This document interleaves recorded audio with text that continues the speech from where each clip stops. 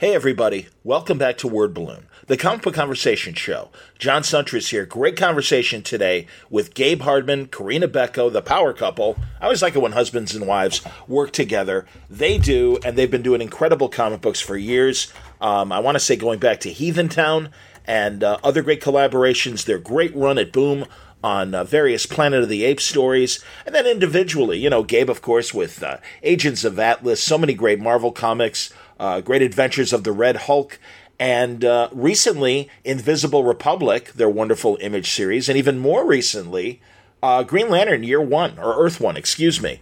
Great combination, a reimagining of Green Lantern. It's part of the Earth One series. There have been Batman and Superman books by J. Michael Straczynski on Superman and Jeff Johns on Batman, I believe with Gary Frank. And this is an incredible combination and a great retelling of Hal Jordan's story. Very fresh story, very fresh take, lots of space travel and my kind of stuff, astronaut kind of adventure with an alien twist. It's terrific and would make a hell of a movie. It's already a hell of a graphic novel. And I know in Chicago it flew off the shelves. And I really hope that sales continue to be great and give people a chance to get another story out of these guys. It's a complete story, as I say in the interview, but things are left open for it to continue, and I'd love to see that happen. So, and also Invisible Republic, my gosh, they started that book, a couple of years ago, and certainly today's political situation seems to make the art that much more prescient and relevant. And it's great to talk to them about the story. And it's always interesting how art changes when it's a new generation and how it's ingested and accepted and absorbed and the feelings you have after you read it.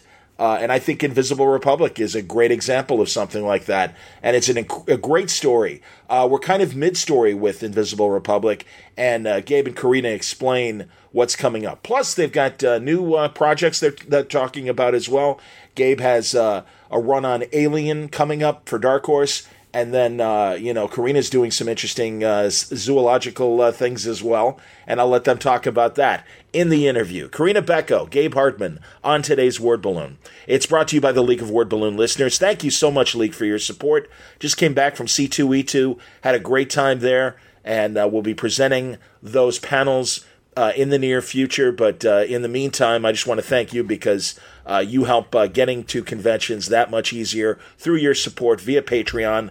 Thank you very, very much. If you'd like to subscribe to Word Balloon and help the cause, you can go to patreon.com/wordballoon. Do you think what I do here at Word Balloon is worth the price of a comic book every month? If you can spare it, Word Balloon is free. It'll always be free.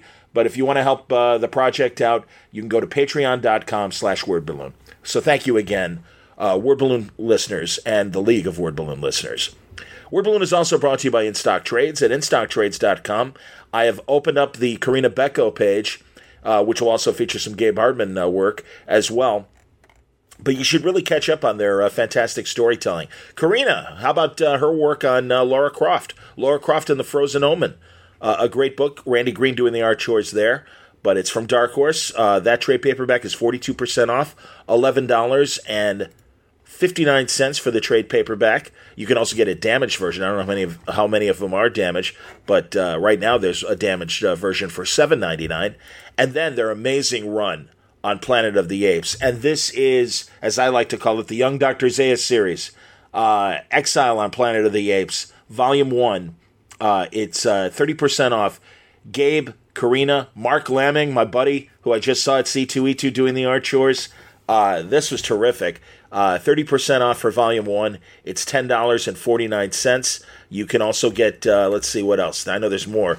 Cataclysm, Planet of the Apes, that's Volume 3. And that is Damian Cuserio doing the art chores, but it's Corinna and Gabe. 50% off for Volume 3, $7.49. All self-contained stories. They are related. They do kind of continue the story. But that said, great stuff, man. Betrayal of the Planet of the Apes. That one is $10.49. So, and you know how I feel about Planet of the Apes, and I know Gabe and Corinna are amazing fans of the original Ape Run as well. Nothing wrong with the new movies, but there's something about those classic 5 movies, and really, Dr. Zaius, come on, one of the greatest characters ever created, and in good hands, in Gabe and Corinna's hands, and the art people as well. Also, Invisible Republic. You can get the first 3 volumes of Invisible Republic at 42% off each volume. Volume 1 and 2 are $8.69. Volume 3 also $8.69. That's all waiting for you at InStockTrades.com. Check it out for yourself. Great books, great prices at InStockTrades.com. All right, without further ado, let's get into our conversation now with Gabe Hardman and Corinna Bechko. We're talking about Green Lantern, Earth One, and also some amazing talk about Invisible Republic and their future projects. Here are Gabe and Corinna now on Word Balloon. Gabe Hardman, Corinna Bechko, welcome back to Word Balloon. Always happy to see you at cons, but even happier when you decide to come back on the podcast, so welcome. Oh, thanks, John. Thank you. Absolutely, man. Nice going on Green Lantern. Holy shit, great book. Oh, thanks. Oh, thank you. Thanks. Absolutely, man. No, those books I think have been hit and miss. Just like the Marvel Year One or whatever the hell Marvel is calling them and stuff. And it's not easy to reboot something that doesn't necessarily need rebooting, but I mean, this is great if you love space exploration, and I like that it leans into that so much more. And you have found a different way to tell the story and make it entertaining for someone like myself that's been reading Green Lantern, I think, since at least the 70s. And yeah, man, no, great story. I think it's terrific. Sure. Yeah. Was he a toy salesman when you started reading it? No, he wasn't, and I do know that was one of his jobs, and he was a truck driver for a while, and I'm glad that when Johns decided to reboot everything, it's like, test pilot, that's pretty cool. And you guys, of course, take it the further step of astronaut, even cooler. And, Gabe, I know from a storyboard standpoint, you've worked on things like, was it the Tom Cruise movie, is it Edge of Tomorrow, is that what it was called? Yeah, I worked on that, yeah. Yeah, and I mean, I just remember some of your storyboards from that looking very astronaut-ish. And this thing is obviously...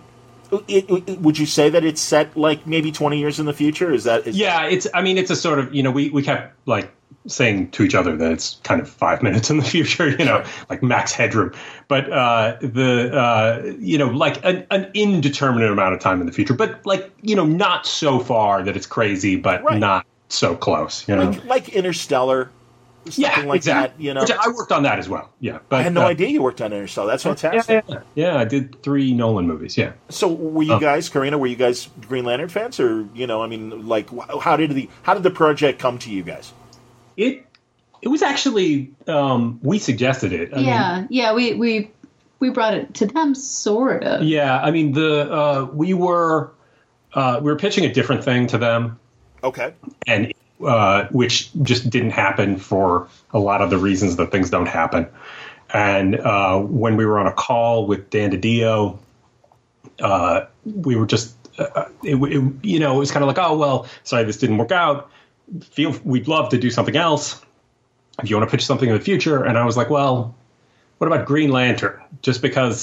Mainly because like I had bought one of those kind of discount Comixology collections of like Silver Age Green Lantern stuff. Oh, great. Like right before that. And I'd been looking through it and, it's loaded with aliens and sci-fi stuff and scheme of, DC Comics characters. It kind of felt like, well, that's what we could do, like a sci-fi book with aliens and, exotic worlds and stuff like that. And it was just kind of a spur of the moment thing. And Dan was like, well, maybe you could do an Earth One Green Lantern book. And we're like, great. And so he's like, pitch it. And we did. And, it just happened. It was actually relatively easy. Yeah. Certainly compared to everything else.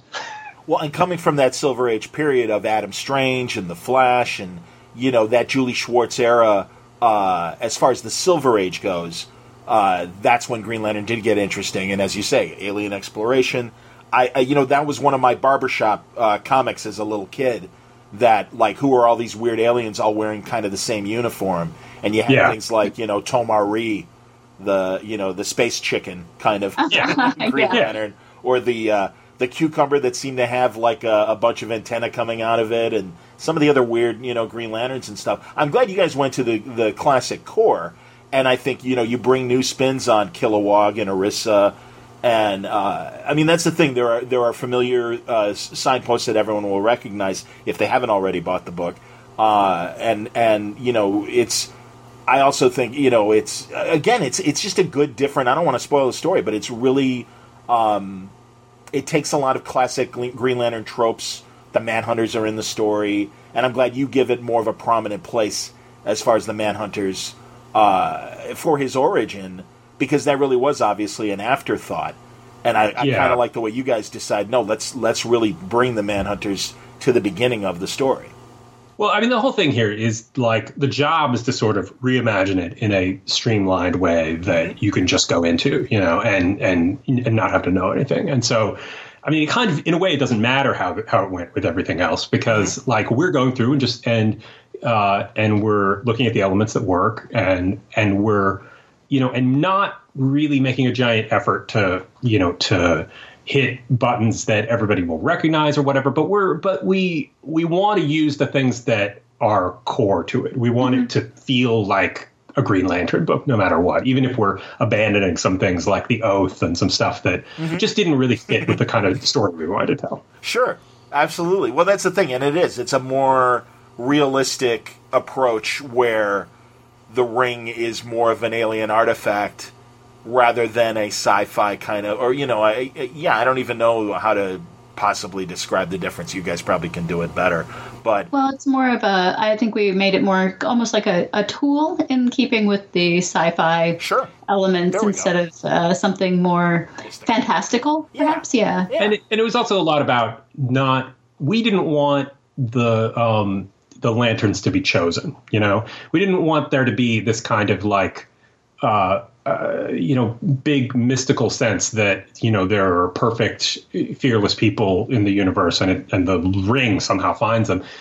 Which is fine. That's all that stuff is great, and it's already out there. It all exists already. And the point is to do a different version. So the, like a way that we could shift everything was just by saying that this is a little bit more about personal responsibility and about you having to live up to using the ring rather than it choosing someone who it knows will use it well. I honestly think this can sit right next to Jeff Johns' 2 volumes of Batman Earth 1 in that same way, that it's familiar but different and entertaining. And it's a different take that is cleaner and, as you say, more streamlined. But it's a great original story that has its own elements of surprises, and that you won't be like, yep, saw it, sure, whatever. I forget who made on. I think it was Van Lente and Fowler at Marvel that did the Hulk. Year one. Yeah, that's the thing. I really think some of these really stand out, and that's a good Marvel one that I think stands out. Also, the Doctor Strange one I thought was a pretty good one. But I honestly think these, it was funny. I think the line started obviously with, Straczynski, let's see what he does with Superman, and also coming off of his misfire when he was doing the monthly. I wasn't crazy about that take on Superman, but the Batman one really was like, wow, that's cool. All right, that's interesting. And characters had different purposes. Go ahead. Part of the thing with this is that, they're called Earth One, and it's clearly a line of books, but they're not really, they don't actually interact with each other. They're not, they're not in an interconnected universe, even though that kind of the imprint line suggests they are. And so, like, for us, it was about, how do we make this feel like its own unique thing and have its own internal logic and its own world. And so, like, part of, and a little bit of the reason why we said it a little bit in the future was, so that it would, well, that's not true. We did that just because we liked the idea of it, and we felt like that supported our concept of it. But it was about, for us, it's, as far as we're concerned, it's its own little world. It's the only thing that's happening, there isn't a Superman and a Batman and everything else in this world. It's just this book. So, like, and for us, that's good. Like, I think that, for me, continuity in the sort of big picture continuity can, a lot of people love it and a lot of people love to play in that. But I think that it can hamper writing in a certain way because you're not in control of the world. And at least in this, for us, our ability to control the world that we're telling the story in gave us more freedom. Understood. I mean, it ends. The story ends, but obviously leaves a place open where we can have a chapter 2, and I certainly hope that sales dictate that, yes, let's get more of this. I wonder, too, if this is one of those, and I don't know if you know about this for the line itself, if it's more, or in addition to being a direct market product, that it's possibly a library product and a non-Wednesday Warrior product. That's the whole idea, really. Yeah. That it be something that just be, that'd be accessible to everybody. That'd be accessible to direct market stuff, but also to libraries and to bookstores, Sure. And I mean, I think that's the whole idea with the whole line of it. And I mean, I think that's really good. I mean, it's certainly good to reach out, but it's also good just from a storytelling perspective. I mean, like it says you're telling a story that people, it needs to be accessible to people. And all the stuff we've done, we want it to be something that people can read without knowing everything. Yeah, absolutely. Yeah. Plus, it's just really exciting and fun to know that your books are in a library, because I certainly have very fond memories of going to libraries and discovering things when I was a kid. So hopefully people are doing that with this, and maybe then they'll decide that they really like Green Lantern. And it's also a nice fucking hardcover, It is a nice fucking hardcover. It's a good looking book. Absolutely. And if I may, too, because you guys were kind enough to send it to me digitally, it looks great on a tablet. It really does. Yeah. Well, and, and that's also down to Jordan Boyd, our colorist. And I'll also say Simon Ballin, our letterer, and who's the whole team from Invisible Republic as well. I mean, I was going to ask. Okay. Everybody on this was our team from Invisible Republic. So visually, you can see the symmetry between the two. Absolutely. So that's good. Yeah. That's absolutely good. No, it's beautiful. And again, we'll be talking about Invisible Republic in a second. But it's I'm working overnights in radio now, and I took this in and was showing a friend because they were just like, hey, who are you talking to? And I said, actually, I'm talking to. And I said, you guys. And I showed them the art, and they were blown away. Yeah, cool. So, that's the thing, Gabe. I mean, really, ever since Agents of Atlas, I think is the first thing I saw of yours. I'm pretty sure of you and John. Yeah, I'm sure it was. Yeah. So, I mean, that was the first thing I did, since I came back to comics. And certainly we put a lot of work into it, and Jordan and I had sort of developed our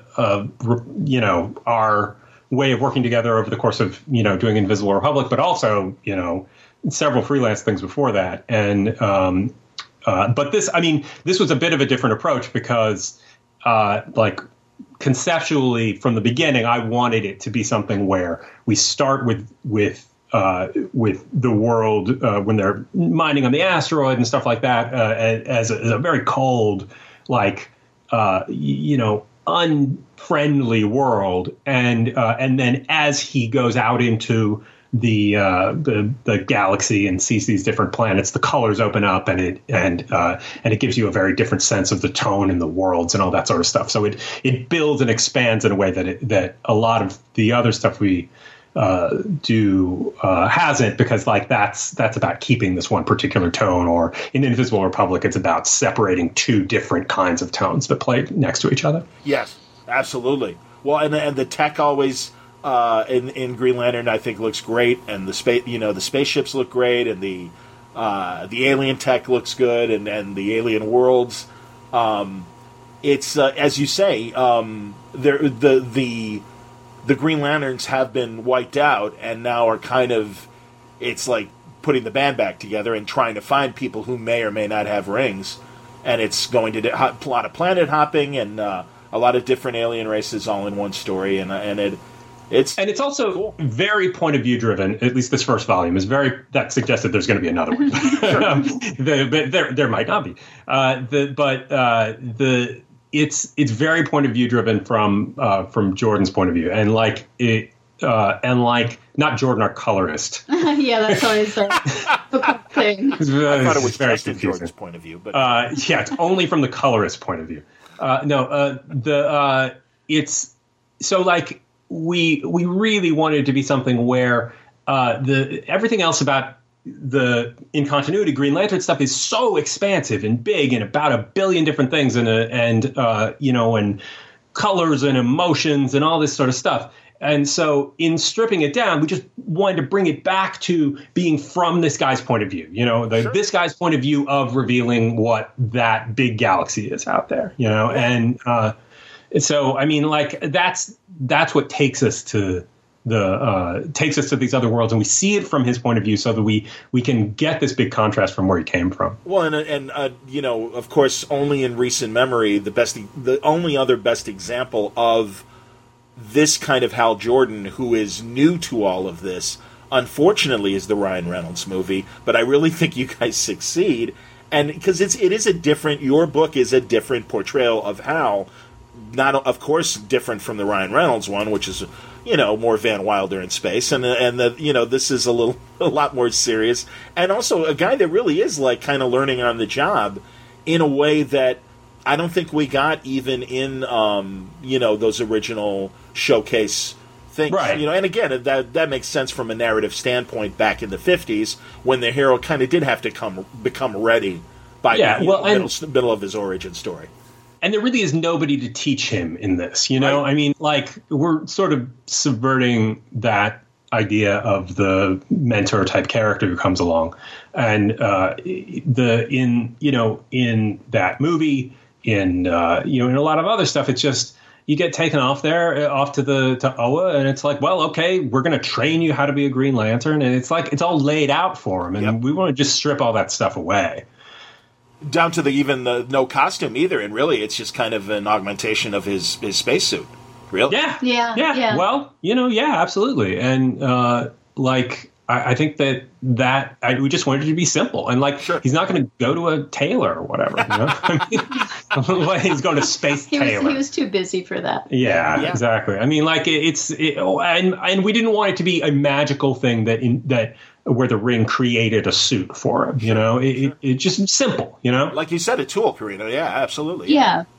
No, I get it, and it's a lot of fun, and it's great. And again, I think you strip away what isn't necessary. And also, I think, keep a lot more mystery of what he's encountering through the story, rather than, again, that original, I think it was Gil Kane that did that original Showcase. I think so, yeah. Yeah, and I mean, certainly... And John Broome. Broome, right, the great Flash and Green Lantern writer, John Broome, who was excellent. Yeah, and I love that story, and it's funny that you got that bundle of Silver Age stuff. I know I bought those black and white Showcases, and picked one that was well into the late 60s, and Gil Kane was still drawing, but it was kind of before the Bronze Age really took over, certainly before the Denny O'Neil, Neil Adams stuff, which I love as well. No, this is, again, it's a very different Hal Jordan, but I think it makes sense, and it's a much more, as it's supposed to be, accessible first story, that you're just kind of on the journey with Hal, figuring all this stuff out. I think it's great, man, honestly, and I'm really, I'm glad that, I wasn't sure what the status was of the Earth One books, if there are more to come, or...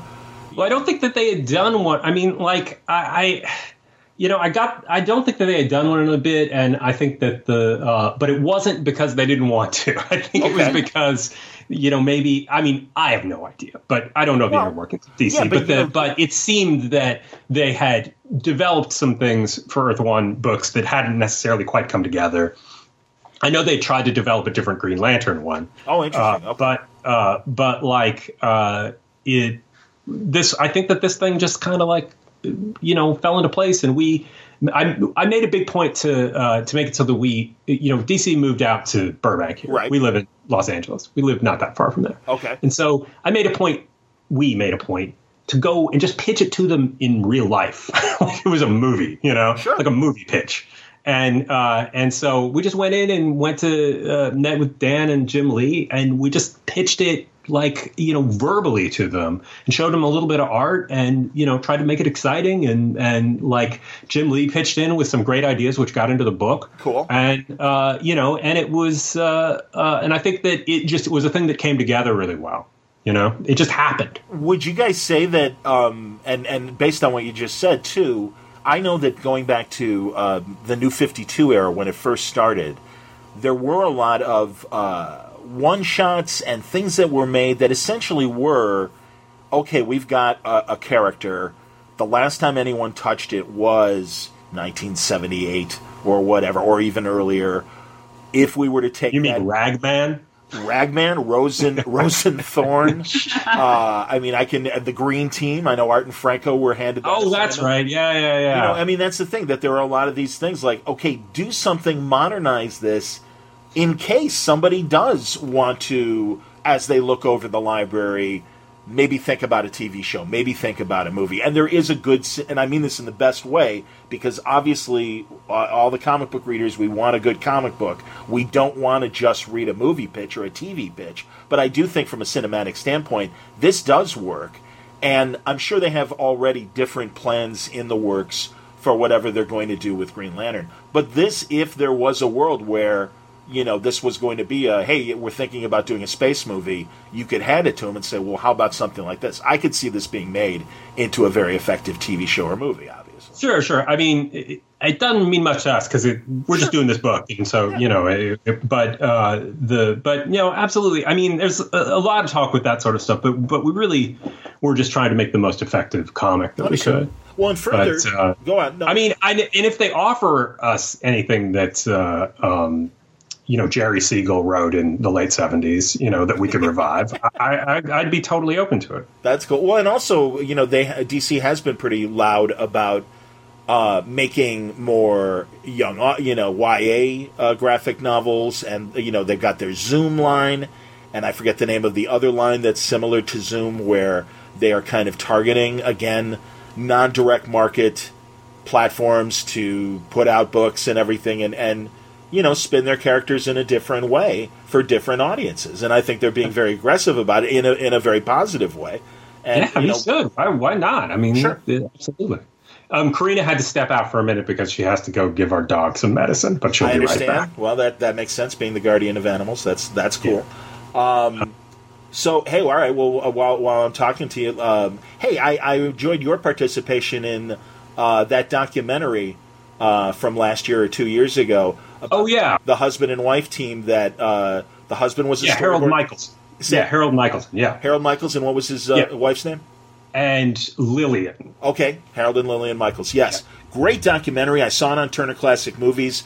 It was a month where they were talking a lot about the Hollywood Actors Home. That is it called the Actors Home? Am I saying it right? I think that's right. I know that there are non-actors that stay there as well, but basically, retirees. Well, it's not just for actors; it's for people in the union. Yeah, no, that was great, man. And I remember when you were talking about actually like shooting your segments and stuff. But man, what a great story! And again, we take for granted some of the other jobs in the movie business and television business. I don't. That's what I do for a living. I do the other jobs. I'm saying the audience we, but you know what I'm saying. All right, whatever. But it was great. It was really cool. And it's like, oh, that's the person who came up with X or whatever. And that shot, that storyboard of the angle from The Graduate, where it's the shot through her legs on Dustin Hoffman and the "Are you trying to seduce me" thing. I mean, that is just such a. I mean, I think I said this in the movie, but it is such a like an iconic moment, and it's right there in the boards. Absolutely. I mean, that's amazing. No, it was really, really great, and I'm really glad that we've learned more about that story. I'm going to look that up. I got to think of the title. Do you know the title offhand? It was Harold and Lillian Hollywood Love Story or something like that. Yeah, Love Story. I mean, it was. I'm glad that it actually got on Turner Classic Movies and got seen a little bit more, because you never know with stuff like that. Totally. And it's just good for people to have some awareness of below the line stuff, Yes, sir. Absolutely. That's understood, No question. Yeah. No, I enjoyed it a lot. And I was really happy that you were able to participate in it because, as you say, I mean, some of this stuff does kind of come and go, and it might play in a couple festivals, it may not. And I'm glad that, like you said, I'm glad Turner. Yeah, absolutely. And actually, it was down to Fialkov. He's friends with the director. Oh, that's crazy. That's fantastic. Josh Fialkov, so the director needed somebody who was like, a top storyboard artist of now, to talk about this. Sure. And who could also talk. And I can do that mostly. Well, and also with the frame of knowledge of appreciating old movies as well. Oh, yeah. So no, definitely. How is that when you work on a movie and you're doing storyboard stuff, are you working with other storyboard artists as well? It really just depends. I mean, often there will be, kind of a room, an art department with a room of storyboard artists. And, on a big movie, there'll be multiple board artists working. But it really depends on the film. And also, I refuse to leave the house anymore, so I won't go over there. Like, I've been in a fucking art department for many, many years, and I've had enough. And also, I don't want to drive in Los Angeles anymore. So, I just don't want to commute. I understand. Drive. No, I get it. So more often than not now, I just work from home and I go in for meetings with the director, and that's what I did Logan that came out last year, the Wolverine movie, and worked with Jim Mangold on that for a really long time, and that was a really good experience. I had a lot of input in the movie, but it was. And a couple other guys worked on it, Mark Vina and a couple other storyboard artists, but we didn't really interact with each other that much. We were all just kind of working remotely and coming in and for meetings and stuff like that, and that's much more how I prefer to do it, because for the most part, the job you do is you meet with the director, you talk about a scene. And for the most part, I don't even get specific shots from the director so much as just a tone for the scene and the kinds of things they want.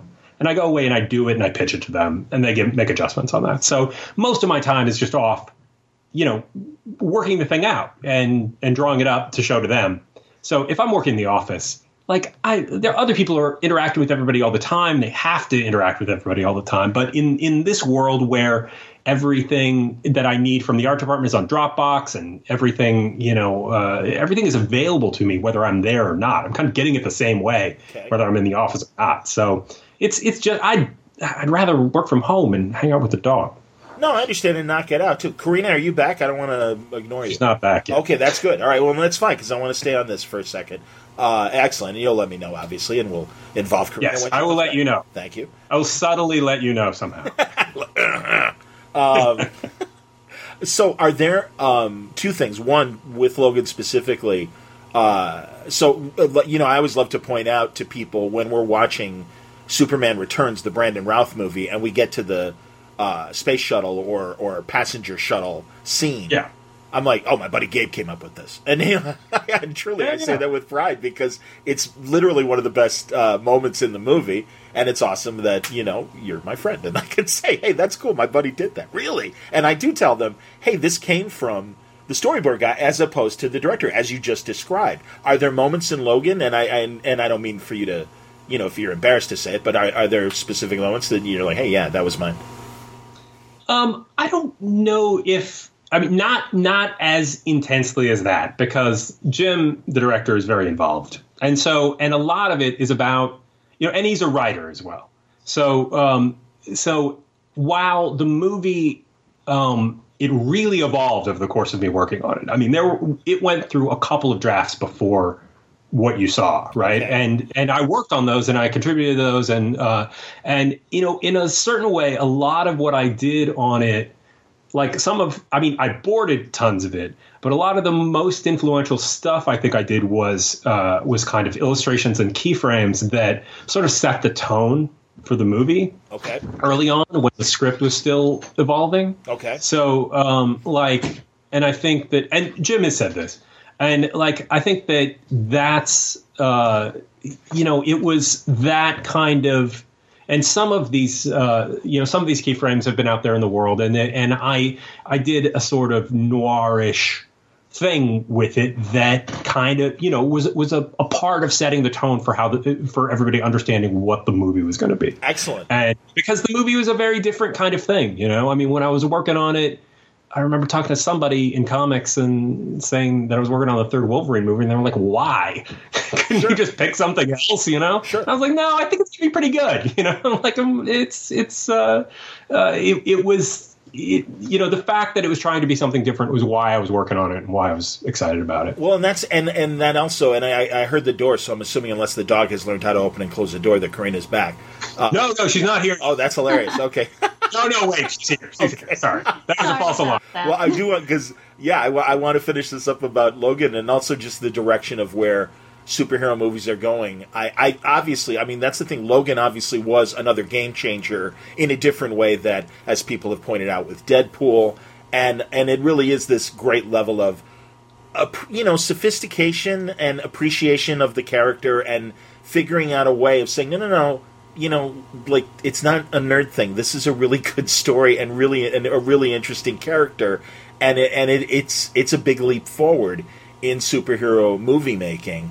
Was, as you say now, that Logan did change as you were working on it, but did you sense it in the beginning that no, this is different in the same way that like the Nolan movies? It was always going to be different.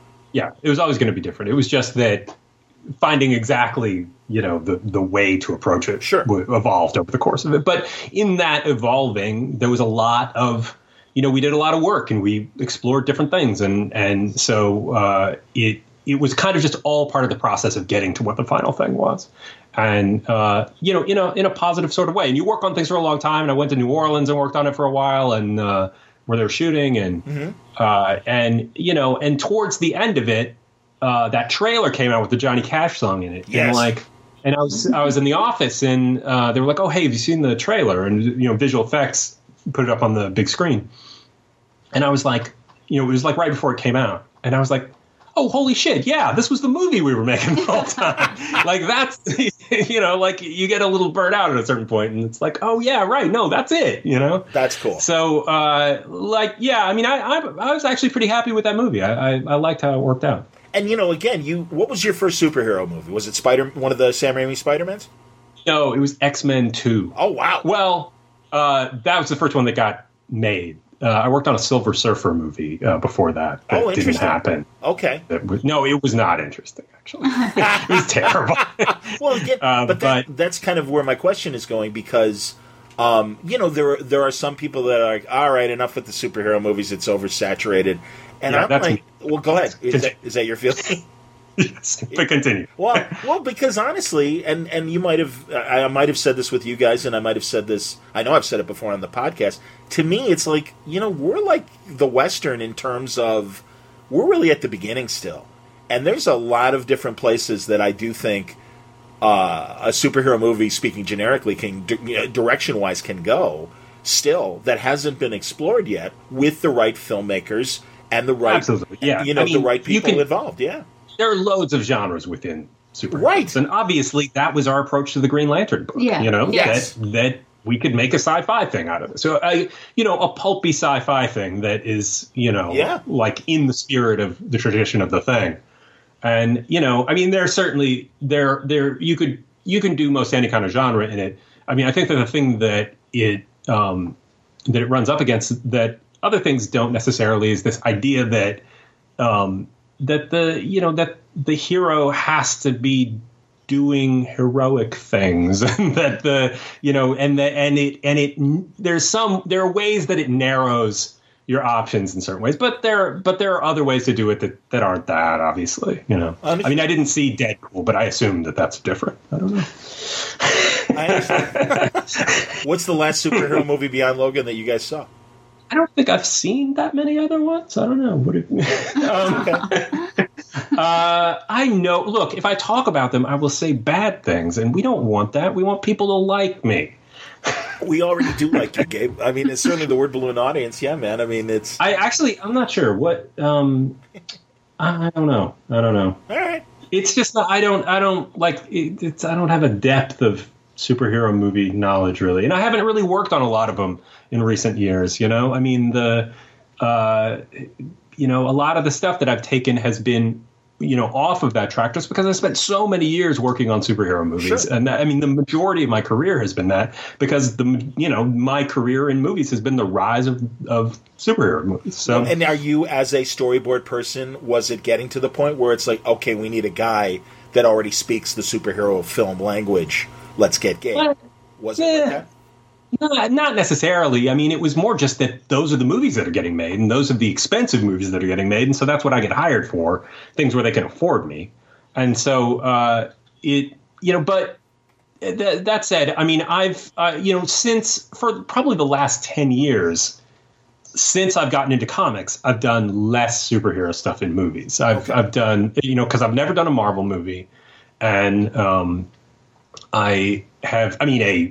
Studios. Marvel Studios, right? Because you did do one of the Sam Raimi Spider-Mans, right? 2 or 3. Yeah, but that's Sony. It's a different thing, and that was actually before Marvel Studios was really a thing. I finished that third Spider-Man movie and got a call for Iron Man.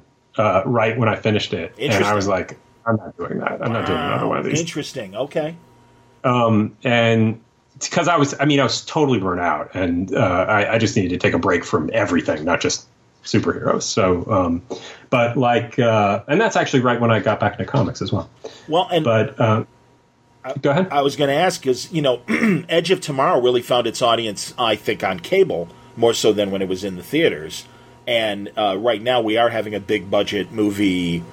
I don't know if it's a problem or whatever, but sometimes they do spend a shit ton of money on a movie that doesn't have some sort of book source to it or whatever, and it doesn't do too well. Or you even get A Wrinkle in Time that I'm not really sure how well it's necessarily doing. It doesn't look like it's doing as good as I think Disney had hoped, and it is kind of this weird point right now for films that do have the big budgets and stuff. It's like, do you gamble and do something original, or do you, lean on something that is coming from a franchise that has a following, whether it's in novel form or comics or whatever?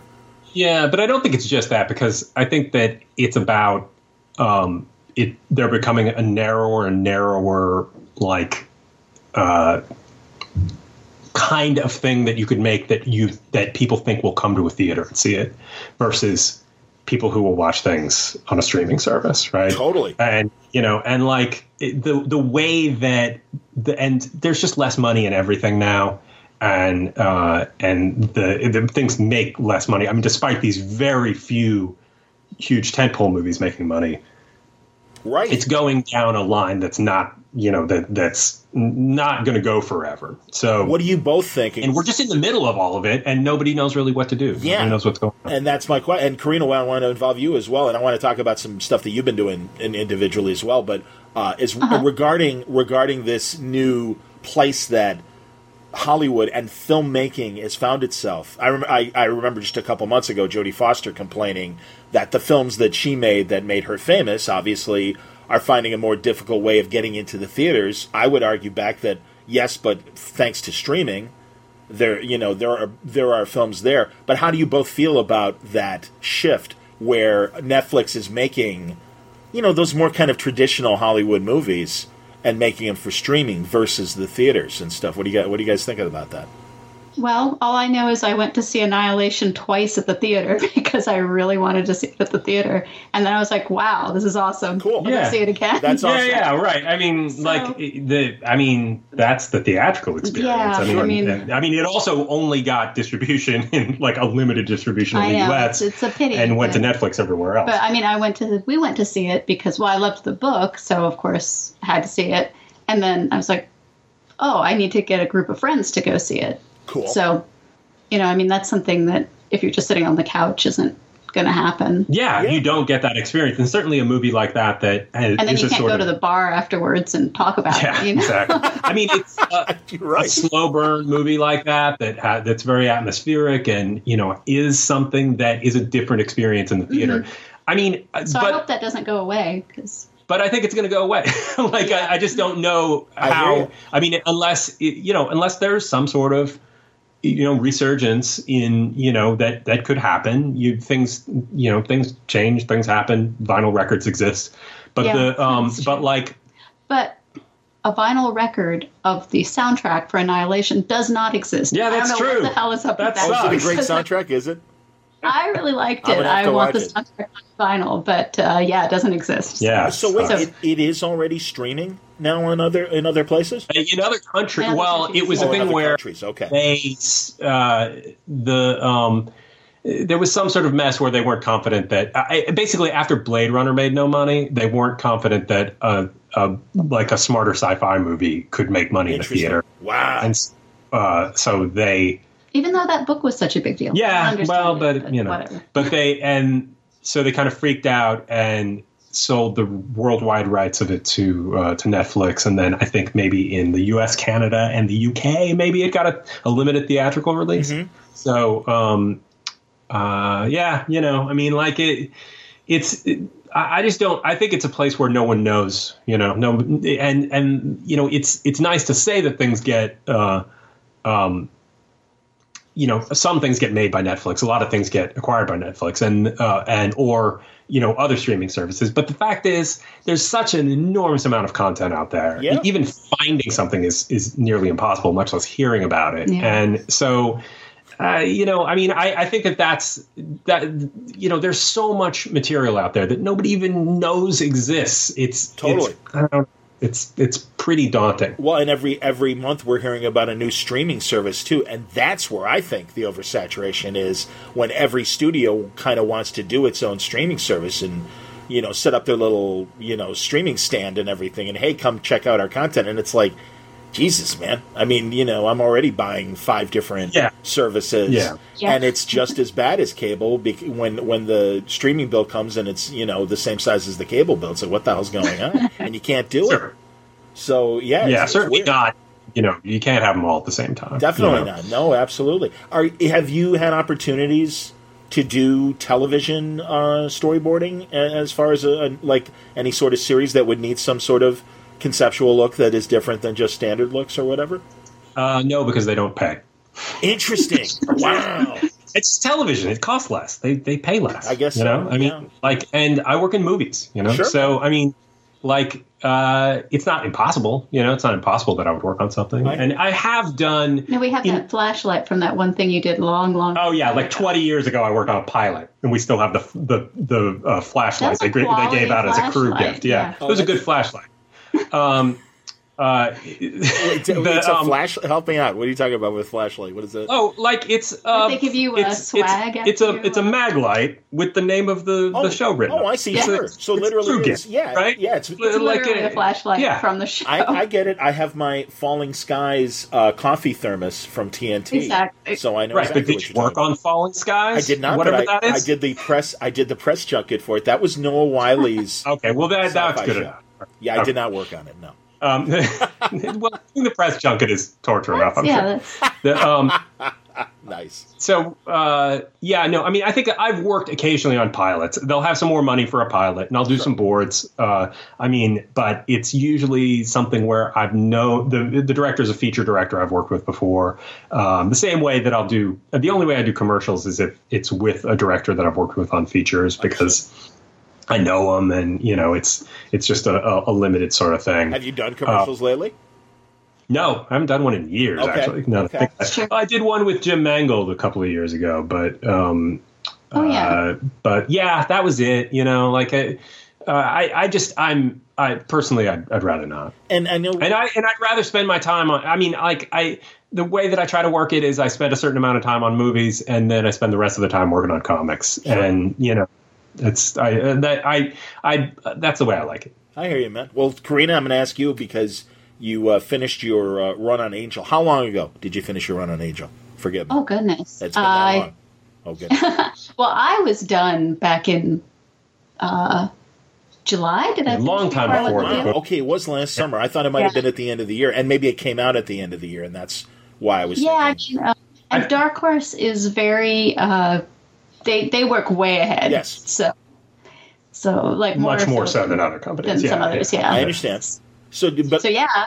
Well, I'm a diehard Angel fan, and even more so than a Buffy fan. In fact, I had a Boston radio that was into comics and stuff, and they were just starting their WB or CW season when Buffy was still on UPN or whatever.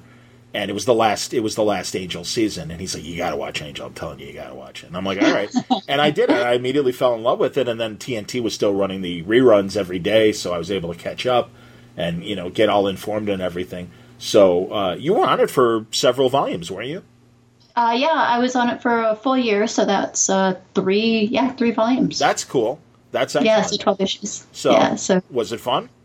Oh, yeah. Oh, absolutely. I mean, I like doing stuff that's kind of has a horror tinge to it. And even though this is, there's a lightheartedness to some of the characters, it's definitely got a horror streak. No, so that was really fun. Yeah, but it was adventure horror. And I think that's why I liked it so much. And yeah, and I mean, I'm a huge Team Angel fan and everything. And I know that, certainly when the series ended, half of the cast was dead.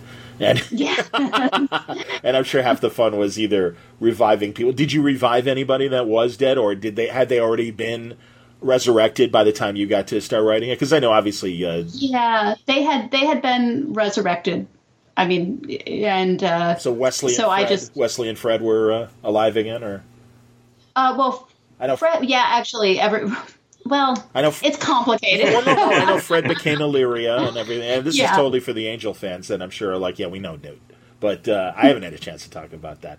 But that's cool. And Wesley came back as well. And of course, then Angel in the Buffy Dark Horse stuff killed Giles, right? Yeah, but that was complicated too. Sure, man. Yeah. But yes. But I mean, in my run on it, though, they explicitly wanted it to just be a sort of standalone time travel road trip without a lot of those complicating factors, because a lot of that stuff was very, I guess, entwined with what was going on in Buffy as well. So they wanted to allow that to play out over there. And was Faith part of your run as well?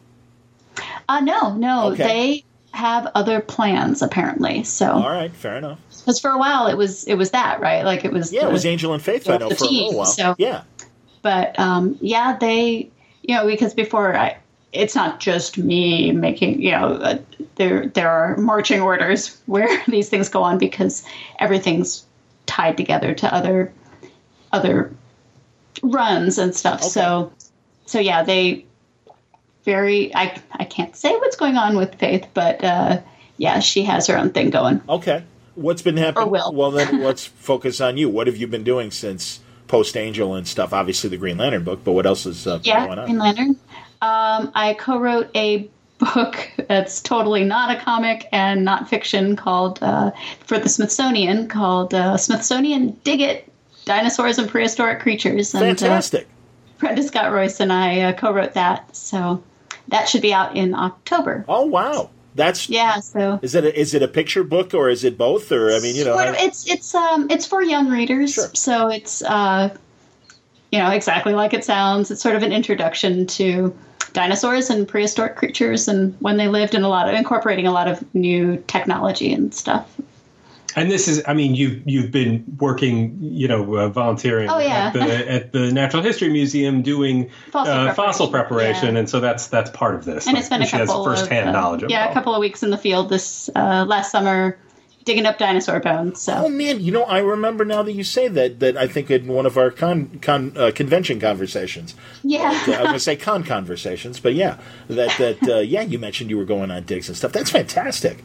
Yeah, it was really, really fun. It was amazing. And then I came back and I got this opportunity to write this book. I was like, I think I could do that now. Yeah, that works. Yeah. So that's very cool. Are there new comic book projects coming up for you or that are already out post Angel? There are a couple of things coming up, but I'm not allowed to say. I mean, aside from, I did have a little short thing in the new Planned Parenthood anthology called Mine, and I think that's available right around now. That's I mean, I drew that. Yeah. Oh, that's great. Yeah. Very, very cool. I should probably mention that. It wasn't just me. Excellent. And, I just talked to Dana Gould. He's adapting, and I know we've talked about it text-wise, he's adapting Rod Serling's original Planet of the Apes treatment that didn't get filmed and was much more complicated, represented a bit by that screen test that they did 2 years before the movie came out with Edward G. Robinson and Heston. Mm-hmm. Right. And they were talking. Boom was talking about doing a series of those because I know they asked me about it, but Yeah. Right. No, hopefully they do a bunch of them. Yeah. Well, yeah, that'll be interesting. Well, you guys, as I always like to point out, truly, and I always like just to call it, and they really should just release like an anthology of your guys' stuff all collected, and just call it Young Dr. Zayas, because essentially that's what it is, and it's so great. We love doing that. Yeah, man. Fun. Oh my god! I look forward to whatever the Dana Gould thing ends up being. I think it's going to be fun, and it's again, I don't know. Did you guys? I got to be honest. I watched the first James Franco one of the new stuff, and I know you. Did you end up working on that, Gabe, or were you? No, I didn't. I worked on the second one. Okay, but not like I wasn't that involved. Understood. In it. I worked on it early on for a couple of months, but not. I wasn't deeply involved in it. And I've actually never seen it. Okay. I didn't see the second or third one. See, Gabe, that's where I was going, unfortunately, and it's without any malice or anything. But there's just something about going back to the originals that, it's just, it was so great. And you mentioned it too when you say Annihilation, and that you really needed to see it in the theater to really get the full experience. I remember Roddy McDowall talking about seeing the '68 movie years later on the big screen, and he's like, after seeing it for years on television, it had been so long, and he's like, you really appreciate the scope of the movie.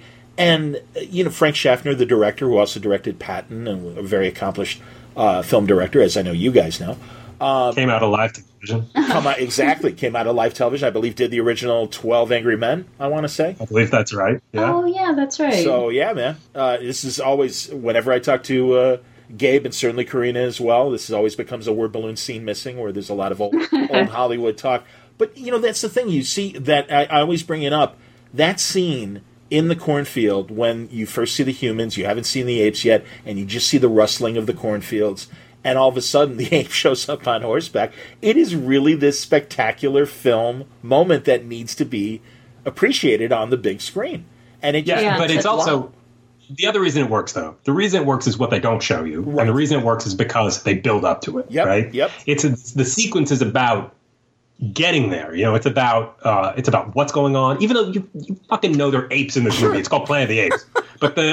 But you get there, and even though, and it's suspense, the fact that it's coming already makes that scene better, because the suspense of building it up as opposed to the mystery of building it up. Agreed. Yes. And that kind of stuff is what I think about all the time. I mean, in comics, in movies, whatever, it's about, how do you get there? Not just showing everything, not just explaining everything, not just, in comics, not just having, captions that explain what everybody thinks all the time, which I'm not a fan of. I mean, anytime I open a book and somebody says that is reminiscing about what their father always told them in a caption on the first page, I just stop reading it, because I just, just explaining stuff to people is not the idea. The idea is to bring them into the world and build up and reveal things and draw people into the world that you're trying to create. And that's what that scene does. I agree. No, that's excellent. Well, let's talk about Invisible Republic, because I know you guys are kind of on hiatus with it. What's going on? Well, we're like halfway through. We did the first 3 volumes of it, then for partly to get the Green Lantern book done, partly just because I ended up with movie commitments. We've been working on the follow-up volume, but we're not going to solicit it until it's done. Smart. So we don't want to end up, behind the 8 ball trying to, crank out the book because, of it being solicited or whatever. So we're just going to try to get the next. There would be 3 more arcs of it. Okay. And so when the next arc of it is finished, that's when we're going to solicit it. So, we just want to keep it orderly. Yeah. Understood. Well, and refresh my memory, because I don't have the publishing dates in front of me, but when was the first volume made? 2015? 14? Yeah, 2015, in March of 2015. Okay. So, and now in this Trump era, and I understand that, first of all, because I don't want anyone who hasn't read it to misunderstand. It's not about Trump. There's no coded Trump message. Well, no, I mean, it came out before all this shit happened. Right. But that's the thing, and it's just such a great sci-fi political story that you can appreciate the rise of this former dictator who has since fallen. Yeah. And also, the people in his periphery that, whether it's his cousin or the other people that were involved in his movement. And you're real. It reads differently, because I remember reading that first volume when it came out. And, and as I'm sure a lot of comic readers, sometimes you get busy and stuff. And I hadn't read the third volume right away.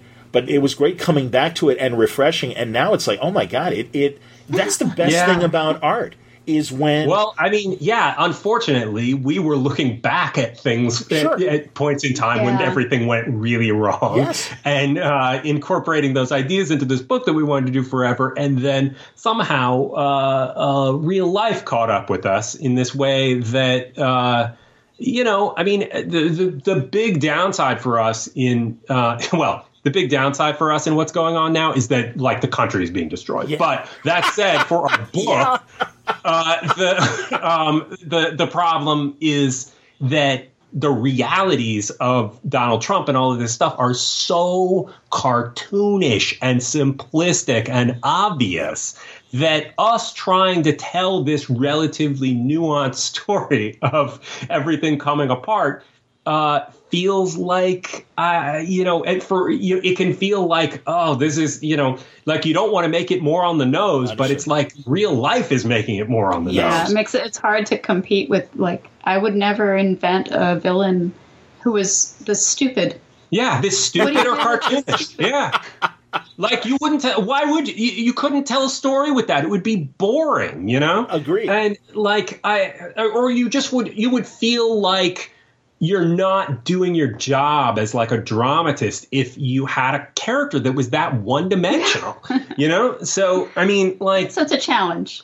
Anyway, we still are... We're going to still finish out the book, and it, and stay on target, to the degree that we don't let what's going on right now, get us off track. But I think that the book is relevant and resonant for what's going on either way. Well, and that's the thing. I mean, there's you're following. We know that this is a deposed dictator at the start of the story, because you go back and forth from a timeline standpoint of his basically rise and also the period after his demise, and what happens in the vacuum after this dictator falls. And there's this great, you go back and refer to an authorized autobiography, very sanitized story of this dictator telling his own story, when you also are playing out the actual events that happened during that period. And also we're getting that kind of great Citizen Kane kind of point of view of all these other people that were part of the movement. Who's digging up this right, stuff. And much like Citizen Kane as well. Unlike Kane, this reporter, the reporter in the present day part of the story, is digging up what happened and how all of this stuff went down. But he's also becoming involved with what's going on in the present. Yes. And and in the last half of the book, he's going to be inextricably involved in it, to the point where he's kind of losing perspective on his journalistic duties. Interesting. And drawn very much into the center of this, while, in the past, the dictator's cousin, who we see the past stuff through, is becoming a little bit more legitimate and drawn back in with the dictator. So, or the dictator to be at that point. It's funny. We've had some reporters actually, or tell us that journalists that they enjoy the book because right now they're so under attack and being vilified, and I think they enjoy seeing somebody who's a little more complicated and maybe can be capable of doing heroic things, even if it's not absolutely a hero. No, and it's all and it's all really gray, and we feel like it's we have to challenge ourselves not to just put our biases at at the foreground. It has to be complex. So I mean, somebody was asking me. I went to we don't do cons anymore. We will never appear in public anymore. But too too busy with the dinosaurs. But that said, I went to Emerald City for one day and to do some press and to have beer with Jeff Parker and Ben Abernathy. But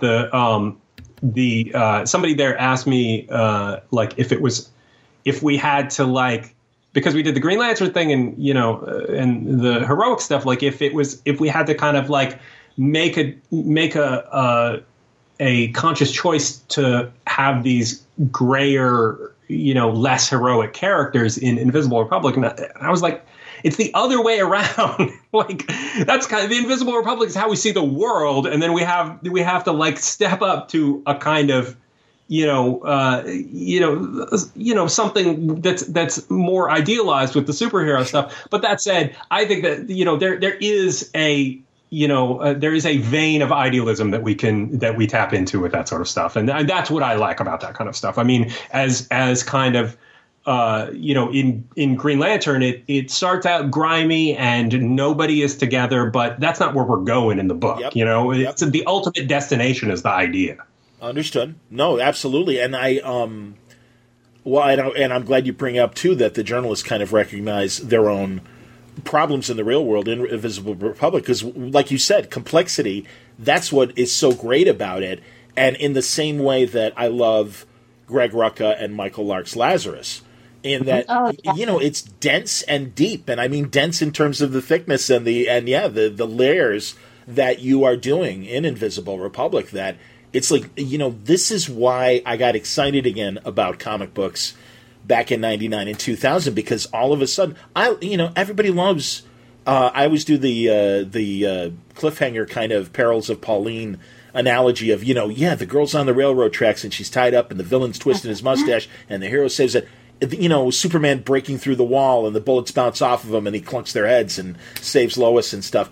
I love that shit. And it's great. But it's also great that comic books are kind of reclaiming a level of storytelling sophistication. And again, I point to Invisible Republic and Lazarus as examples of that, where it's like, no, you can tell a really, really deep, dense thing. And back, again, in the 90s and in the 2000s, there might have been one or two, maybe three books on the racks like that. And now there are a lot more. And, so I'm happy to, during this, time when you're getting Volume 4 ready and then you'll release it and stuff, remind people, if you haven't picked up Invisible Republic, you really need to, because it's great. Yeah, it's great. And, thank you so much. Thank you, John. And I think that also, though, there is a kind of, pulp storytelling, and it's hard for me to use that word because I use this word, and I think people just think of a very narrow idea of it. And when I'm using it, I'm talking about a kind of, a pulpiness in the way that the story is told, not so much of, like characters like the Shadow or something, but I think there's a vein of like adventure storytelling and stuff that's still very much a part of Invisible Republic. Yes. And there's action in it and there's serialized storytelling in it. It's just that we're looking at it through a sort of different lens. Yeah, and again, I think the characters are definitely more three-dimensional and very complex. And yeah, like you said, a lot of gray. Because there are moments that I'm like, well, McCabe doesn't seem that horrible. I haven't seen it yet. And it's certainly in the earlier. Yeah, well, right. Yeah, right. I mean, and I think that's kind of the suspenseful thing that you can, if you just say at the beginning, oh, this guy turns out to be awful, when, along the way, maybe that guy's not so bad, and, until you get to the point. Give him a chance. Yeah, let's give him a chance. Yeah. Why does that sound familiar? And then that can sucker you into, to some going along with some really terrible stuff, So that's it's about making the reader a little bit complicit, Sure. And for us, Invisible Republic is about just telling a story that's as dense and as gray and whatever as we want to, and hopefully people will come along with us. And I think that it's a pretty relevant book right now, and it's something that I think if you read right now, it would it would some things going on would inform it that might be rewarding. Sure, man. No, and that's the thing again, because starting in 15. Oh, it was a different world when we were reading it, and that's we were looking backwards then. We were looking at things at other dictators, other totalitarian stuff in the past. Sure, and not but not the now. Not the now that we're living in. No, I get no, and in a much more benign way. I remember Roger Ebert, an old interview where he talked about watching La Dolce Vita as a young man and how he related to the main character in different ways as he got older. And at first it was a guy that he almost, oh man, I wish I had that kind of life. And then by the time he reached middle age, it's like, oh, this guy's a young fool. Because he his life. Yeah, there's a sadness to the character. Absolutely. Yes. And and that's the wonderful thing about a really good piece of art is how your environment may change and your perception of it might change as well. King of Comedy is another great example of that. Yeah. Good Lord. I was either a high school or college kid when that came out. And especially the very end of the movie where De Niro's psychotic comedian character that holds a Johnny Carson kind of host hostage and at the end of it, is taken away, but you're not sure if the very end of the movie, it seems like he's suddenly being successful and he's about to appear in front of an audience, and you're like, is this in his mind, or did this really happen? In today's reality TV world, it's like, no, this probably could have happened. And it's the same thing with Network. Network's another movie like that. That, again, when it came out, it's like, the world can never get that ridiculous. Here we are. Right. And this is the King of Comedy. Yeah. So I love that. Absolutely. I love shit like that. And again, that's why I'm like, hey, it was really. I knew I liked Invisible Republic when I first read it, but I'm like, oh, look how it is different today, and it feels different now. So that's crazy. It's the same book, but it feels different. And also, the book builds though. There's stuff in the first volume of it that if you read the second volume of it is inflected differently. I mean, and so that kind of bigger long-term storytelling, like we looked at it as, okay, we're going to go all in and tell the really long story, but that means we're going to use the stuff that the tools we have to tell a really long story. We can tell you something and tell you that it was a certain way, but later you could look at it from a different perspective and see that that it wasn't quite that simple. Absolutely. Absolutely.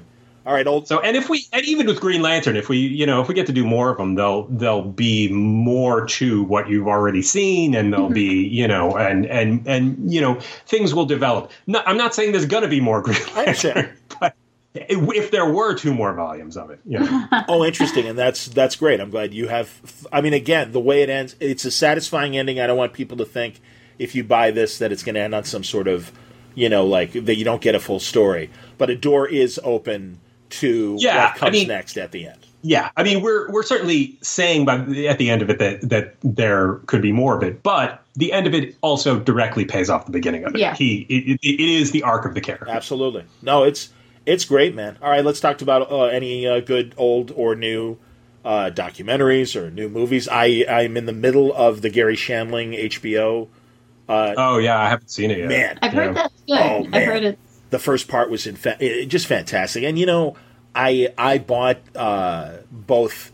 They had 2 different collections of Larry Sanders. At first, they put out Shandling's, like he chose his favorite episodes. Oh yeah, that's right. And I bought that one, and then I did buy the full collection of the complete series as well. But on that first volume, there are tons of bonus material of him talking to people who worked on the show, but also guest stars and just his good friends. Oh yeah, that's right. And it kind of opened the door to what Judd Apatow was able to go further into with this documentary. And again, I'm only halfway through it. I started part 2, and I think I'm about a half hour into part 2, and it's still another 2 hours.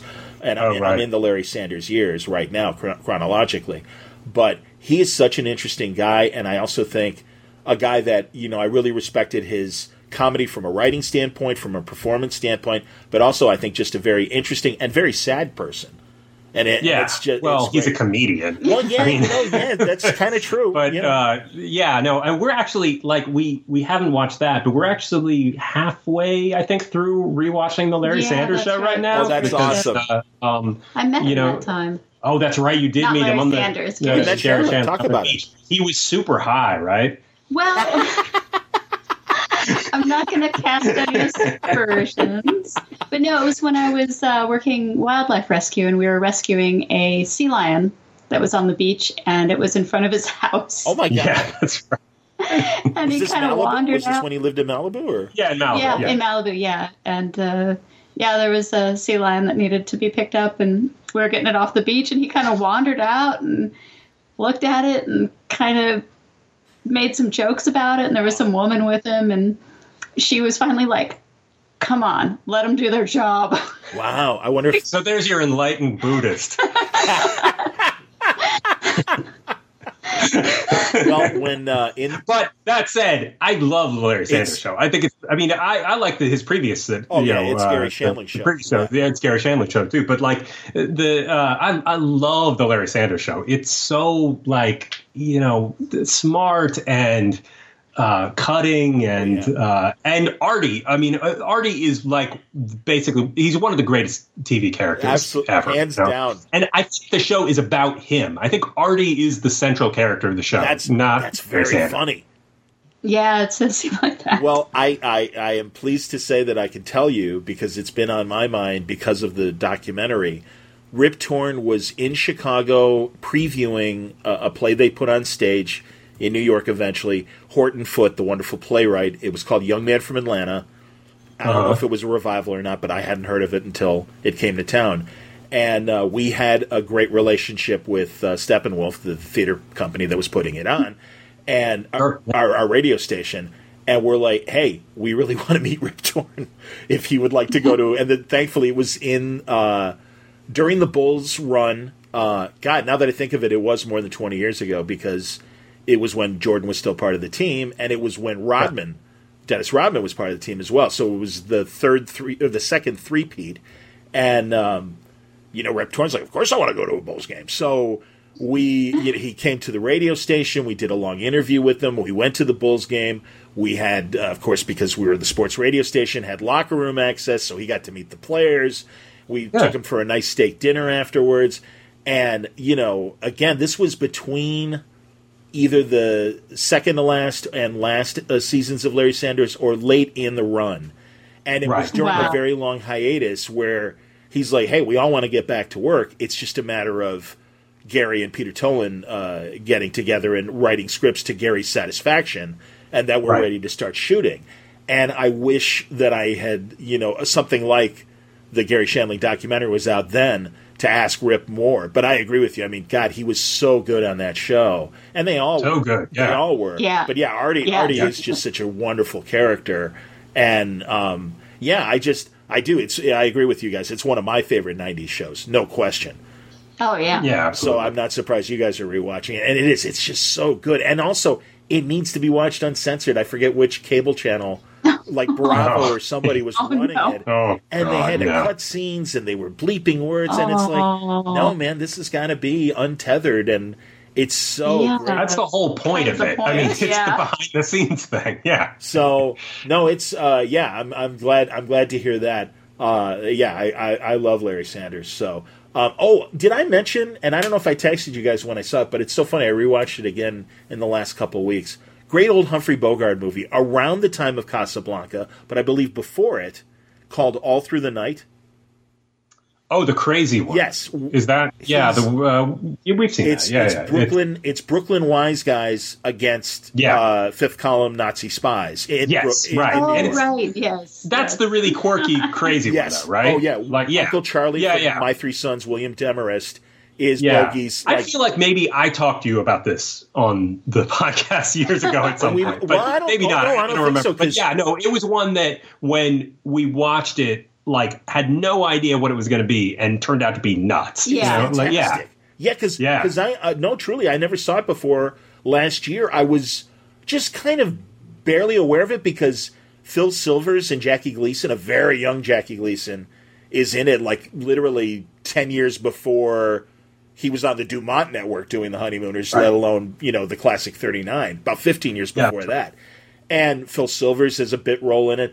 And just Uncle Charlie from My Three Sons as this awesome sidekick. And Do you mean Bill Demarest, one of the greatest actors in movie history? You and I know that, and Corinna knows that. But most of our, if they were even aware of Uncle Charlie, that's those people who don't know who Bill Demarest is need to go out and they need to watch The Lady Eve, Preston Sturgis' Lady Eve, where he gives one of the greatest performances ever. He's great in all. And then watch Sullivan's Travel. Yes, and Hail the Conquering Hero as well. No, he's an incredible character actor, and I keep saying All Through the Night is like a really expensive, smart Bowery Boys movie.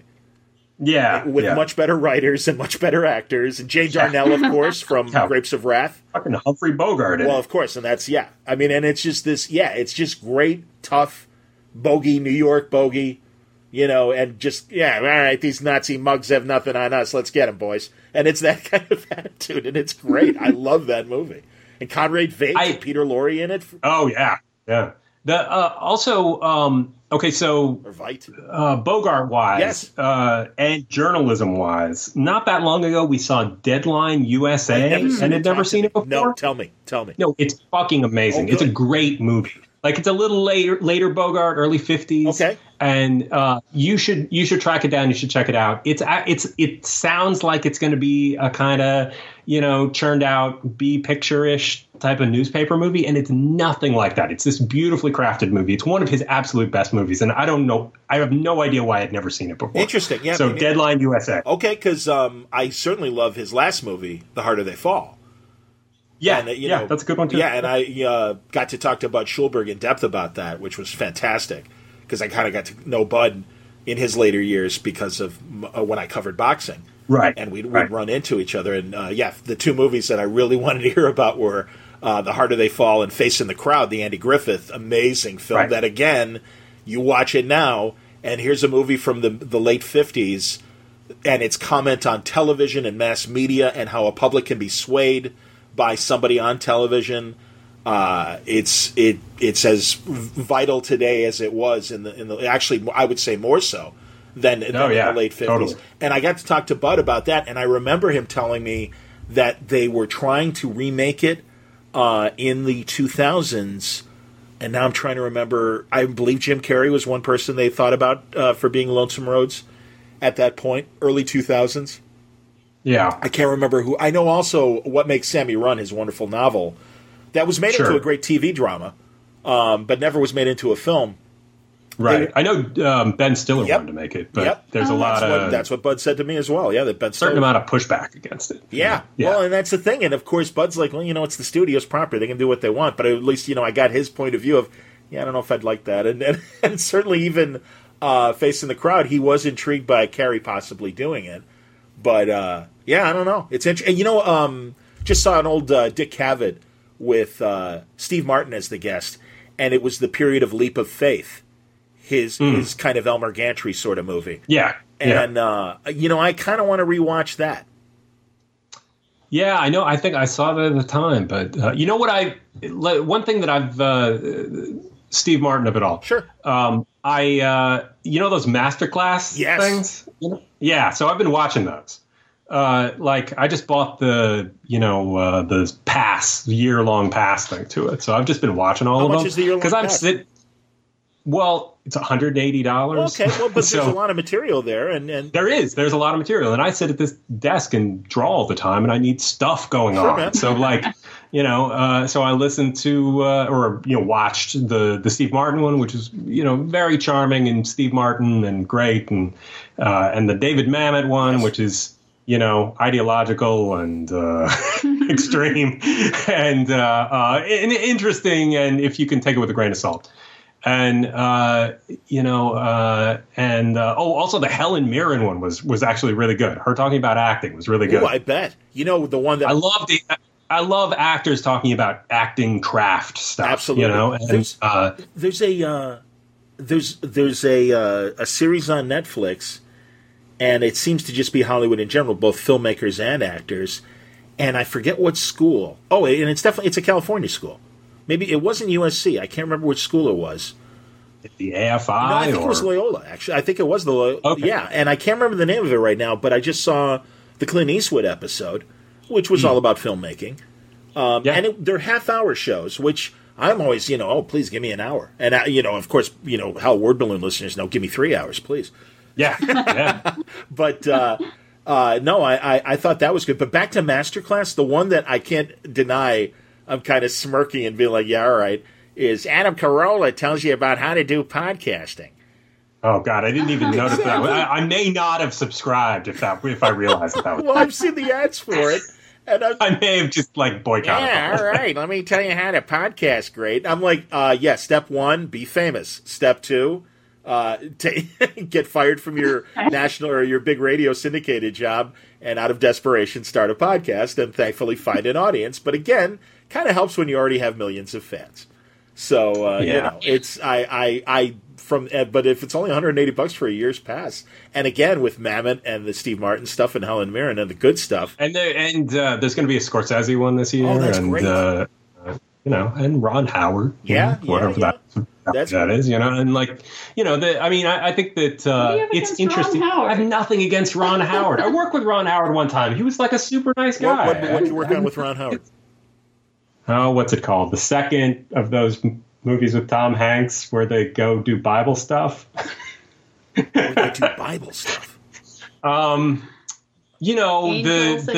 Angels and Demons. Excuse me, of course. Yeah. What's his face? The sequel to the other one. Da Vinci Code, Dan Brown. Yes, exactly. All right. That's so funny. I forgot it was technically Bible stuff. Yes, of course. I suppose, yeah. Maybe that one wasn't. I don't know. No, I don't know if I read both. I think you're right. I think they both were, actually. But yeah. Yeah, but I worked with with him. Oh, that's cool. And he was super nice, and, I did a lot of stuff. A lot of it got in the movie, That's cool. I think. I'm not sure. That's cool. Very nice. But I'd be interested to see him do a masterclass thing, because he was very, he's a very easygoing guy, and he lets everybody, kind of throw their opinions in and contribute and stuff. So seeing how he would present what he does would be really interesting from the other side. I understand. And certainly the Scorsese one would be, I don't know that there's anything to learn from Martin Scorsese exactly. I mean, but I'll bet it would be entertaining. I'll bet him talking about his process would be great.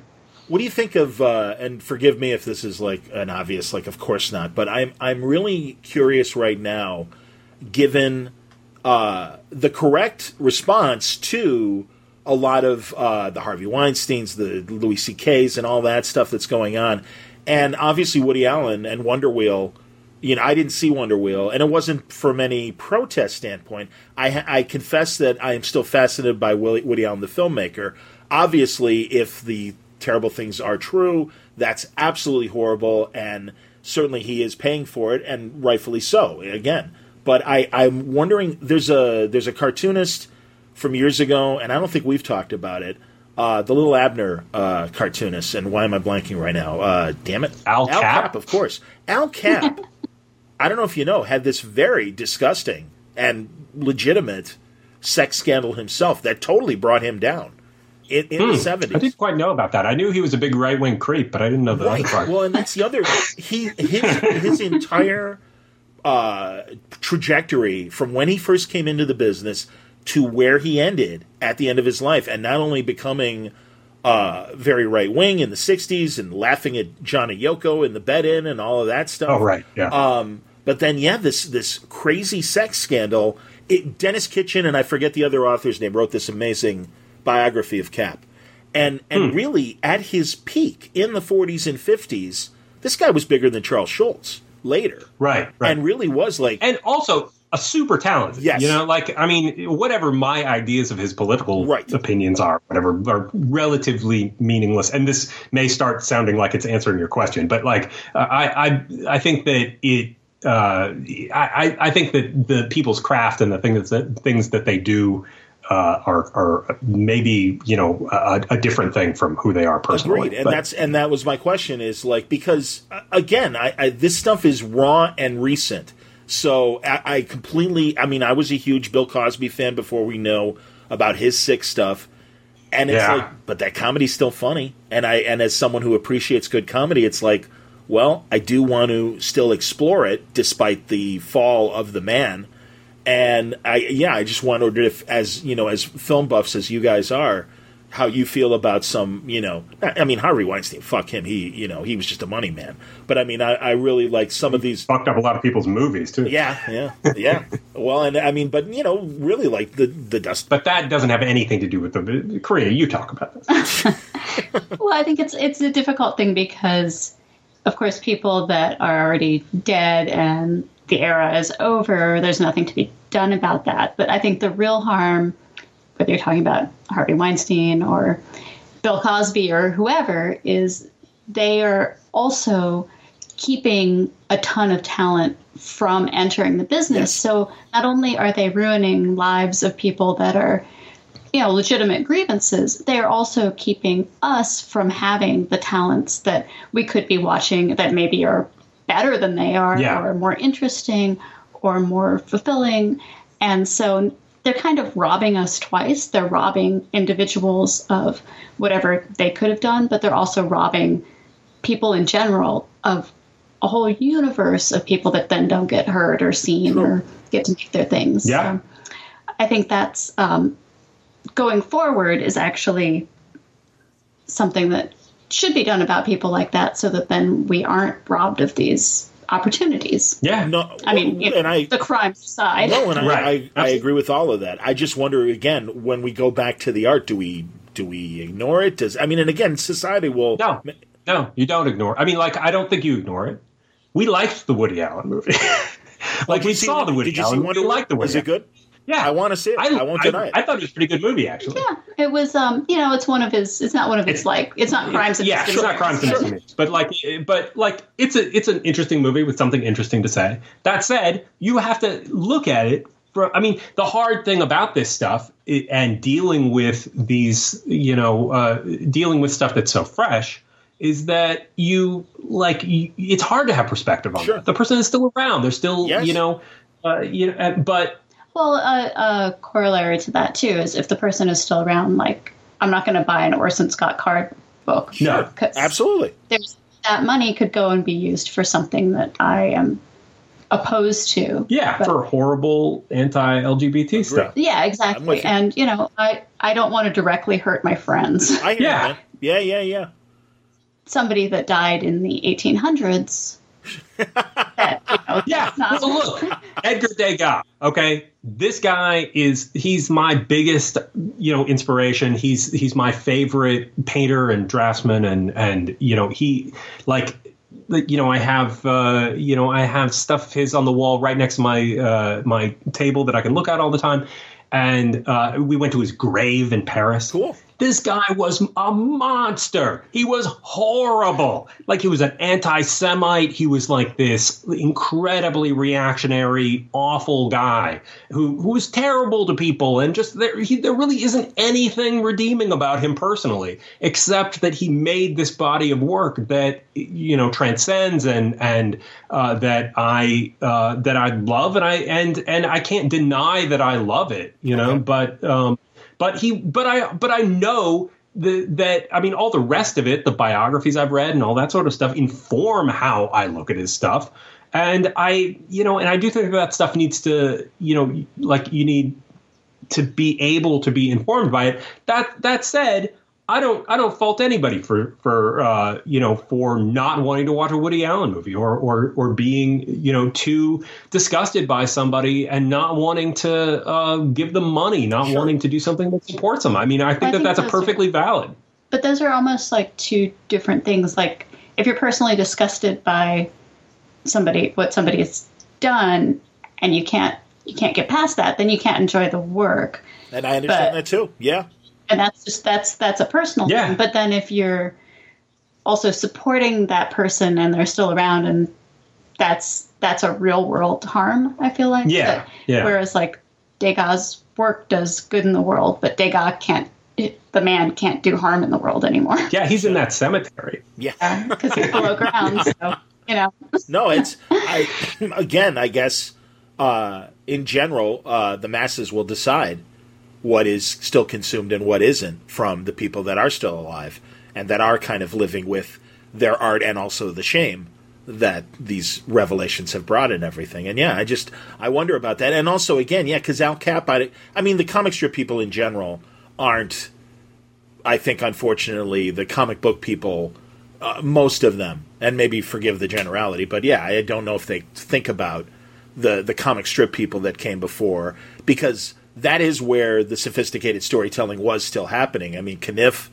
doing his, I think, arcs of Terry and the Pirates, and even Steve Kenyon, as conservative as he got, at least we got really interesting, deeper characterization in their stories in the 40s and 50s compared to what All Star Comics was putting out with the Justice. Well, no, absolutely. And look, you're talking to the guy who's looking at Scorchy Smith, Noel Sickles' original strip on my wall. Yes, that is a lot of the stuff. That is the inspiration for me in a lot of ways. Well, no, and that's why I know that from an artistic standpoint. I'm just saying readers don't. I don't know how many comic book readers generationally, and it's not their job. It's not their job. No, but it's their job is to buy books and be entertained by the stuff that they read, and and hopefully, and it's not your job to be a scholar of this stuff. I think it is our job, though. I mean, it's our job to have an understanding of where this stuff came from, and to draw influences from the past, and draw influences from things outside of comics, which is probably primarily what we do, and. But I don't think it's the job of readers to do that. No. I think that their job is to just, read the books. No, I understand that, but you don't want to miss something that was great. Damn it. Read those books. No, but, and Corinna, that's my whole thing is, you don't want to miss something like we were just talking about, this great Humphrey Bogart movie, All Through the Night. It's like, hey, if you like, various things, don't miss this. And like I said, it just seems like Al Cap suddenly... And again, because the guy was ridiculously humiliated and stuff. And you see some of these other revivals of other great runs, Chester Gould and Dick Tracy, and some of the other great comic strips, certainly Kniff. And I love Noel Sickles, who was Kniff's hero, which I love too. It's like finding out that kind of connection, who inspired Kniff and everything. But yeah, I don't know, Corinna. I mean, and again, I hear what you're saying about the people that are still alive and those people versus the people that are dead. Well, and it's just, I think it's difficult to know everything about everyone, especially people that are no longer in the news. Like I didn't know that until you said it. I didn't know about that sex scandal. Sure. Right. Well, yeah, you just don't know the people, I mean, like for good or ill, you don't know them. I mean, I've certainly spent a lot of time around, known people, celebrity type people whose private persona has nothing to do with the way that people see them publicly. And, I mean, and I've also actually worked with a lot of the people who've who've been taken down by this whole thing, Wow. Your Brian's, to a degree, your Brian Singers and your Brett Rappers and stuff, True. Absolutely. And so, it's, it's. Yeah, you can only work with what you know. And yeah, I mean. And you're not necessarily going to read everything about every, early 1900s author Sure. Well, I don't know. I mean, in my group, we do that. Are you? What about every single movie director? Because I'll do that. So, am I missing any comic or other projects that you guys may want to promote that are coming up? Yeah, I mean, I'm doing an Aliens miniseries for Dark Horse. I'm writing and drawing it solo, and it's is that coming up? The first issue. First issue comes out in April. Oh, wonderful. Well, there we go. So right after, this is March, April, yes. So very soon. And probably the FOC will be passed by the time this comes out. But yeah, so it's a 4-issue miniseries. It's called Aliens Dust to Dust. It's kind of a sort of intense horror survival story about a 12-year-old. Really intense. It's pretty intense. It's really intense. About like a 12-year-old boy and his mother trying to escape a colony that's been invaded by xenomorphs and the very difficult lengths they have to go to get out of it. Interesting. That's excellent, and I'm glad that's coming up in April. So very, very cool. Wow. Very neat. And there's a preview there. I know there's like a preview that was just put out on CBR that has like my pencils and then inks and then colors, and it's sort of like a process oriented preview of it. So you can easily go check that out. That's excellent. And when will we? Do you know kind of when we might be hearing stuff in general, Corinna, for your stuff coming up? Summer? It'll be a little while still because it's sort of a whole thing. I understand. No, I get it. All right. Thanks. But it's pretty cool. I don't. Yeah, it's a whole thing, but it's pretty cool. Just rest assured, it's a whole thing. I take my NDA, but it's pretty cool. Very seriously. No, I get that. I understand that, and it's we're in an NDA world about everything, so I understand. So again, I don't want to go back to politics, obviously, but here we are. Right. Yeah. Jeez. Well, anyway. Also, if you want to, say you're interested in my Aliens book, or you read and you like it. Go back and, at least on Comixology, you could get my one-shot from last year, my horror one-shot, The Belfry, which people enjoyed. Oh, that's awesome, man. I got a lot of positive commentary on, and it was something that I just wrote and drew on, without telling anybody, and just kind of foisted on the world. But Image put it out. That's great. And my plan is to do more of those. Things got a little bit derailed in the last year from, I guess depression. I don't know what's like a total lack of all of my creativity has been sapped. I don't know what you call it. The because of everything that's going on. But I have other horror, one shots and stuff like that in the works that I'll be, trying to put out as well. Okay. Oh, and I guess speaking of horror stuff, I also have a non-comics related essay coming up that's going to be in the Revelator this week, I think, about how shrinking the national monuments is robbing us of our fossil heritage. Yeah, she's doing these sort of journalistic articles. That's fantastic. That's real. And I agree with you. I completely agree with that sentiment. It's sick. And truly, our monuments are very, very important. And I wish that the Teddy Roosevelt Republicans that understood the preservation of such things still existed. Apparently. Yeah, no shit. Yeah. Oh, there you go. But, I'm glad to hear that. And I'll look forward. Revelator? The Revelator, yeah. Excellent. Yep. That's great. Well, wonderful. That's wonderful. I'm going to probably put this out as we're recording in the closing days of March, and unfortunately, this will probably come out the weekend of C2E2. So I hope that's not too late for you guys. As far as no, it's fine. Everything lives on the internet. Yeah, that's true too. Exactly. So, well, I'm glad, and Gabe, I hope that again, your faith in your creativity is back because. It's always good to see new stuff from you. And I'll remind people as well, you put out a picture of a dog, and my thoughts immediately went to Kinski, your wonderful little independent crime story that you threw up there digitally and everything. And it finally was collected, wasn't it?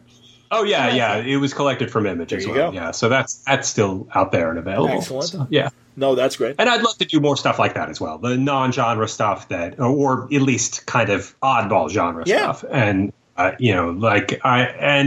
there are several projects that are kind of in process and just not quite, ready to announce or ready, I don't want to announce for real anything because if it's not completely done, just because something could happen along the way. But that's, I guess that's just goes along with my paranoia, the fact that I'll never go to a con again, that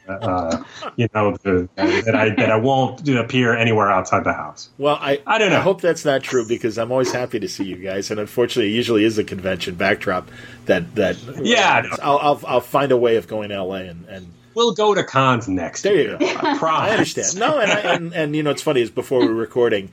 Conventions can feel like the auto show. That's what I was telling them off the air. Yeah, No, it just gets. Well, one thing I say all these things. People will probably believe the things I'm saying, right? And they shouldn't, right? It's not all real. It's not all serious. All right.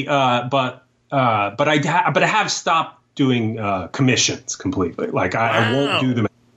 So, because there was a whole thing. There was this kerfluffle with New York Comic-Con, and there was somebody outside of it who was selling prints of my commissions off that prints like from Kinko's, like literally low-res JPEGs. Not like they did prints like printed out of like the 5-cent print, right? Yeah. Son of a and gun. selling them for $3 outside of the Javits Center, directly outside the door.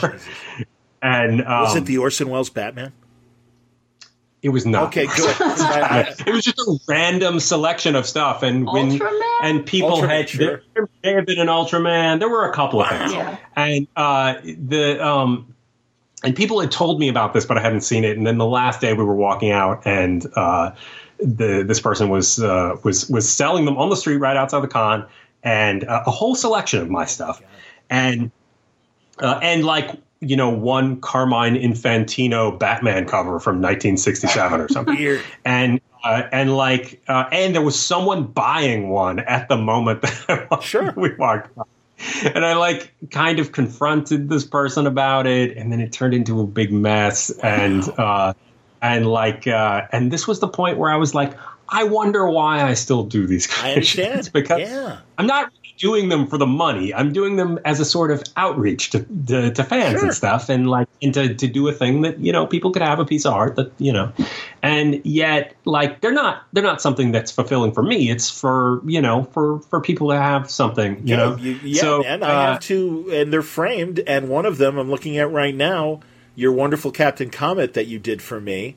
Sure. Shares a wall space with Chris Somney's Dan Dare right below it, and also your American flag that you did for me is amazing. Right. So I love those things. But so now they're collector's items because I'll never do another one again.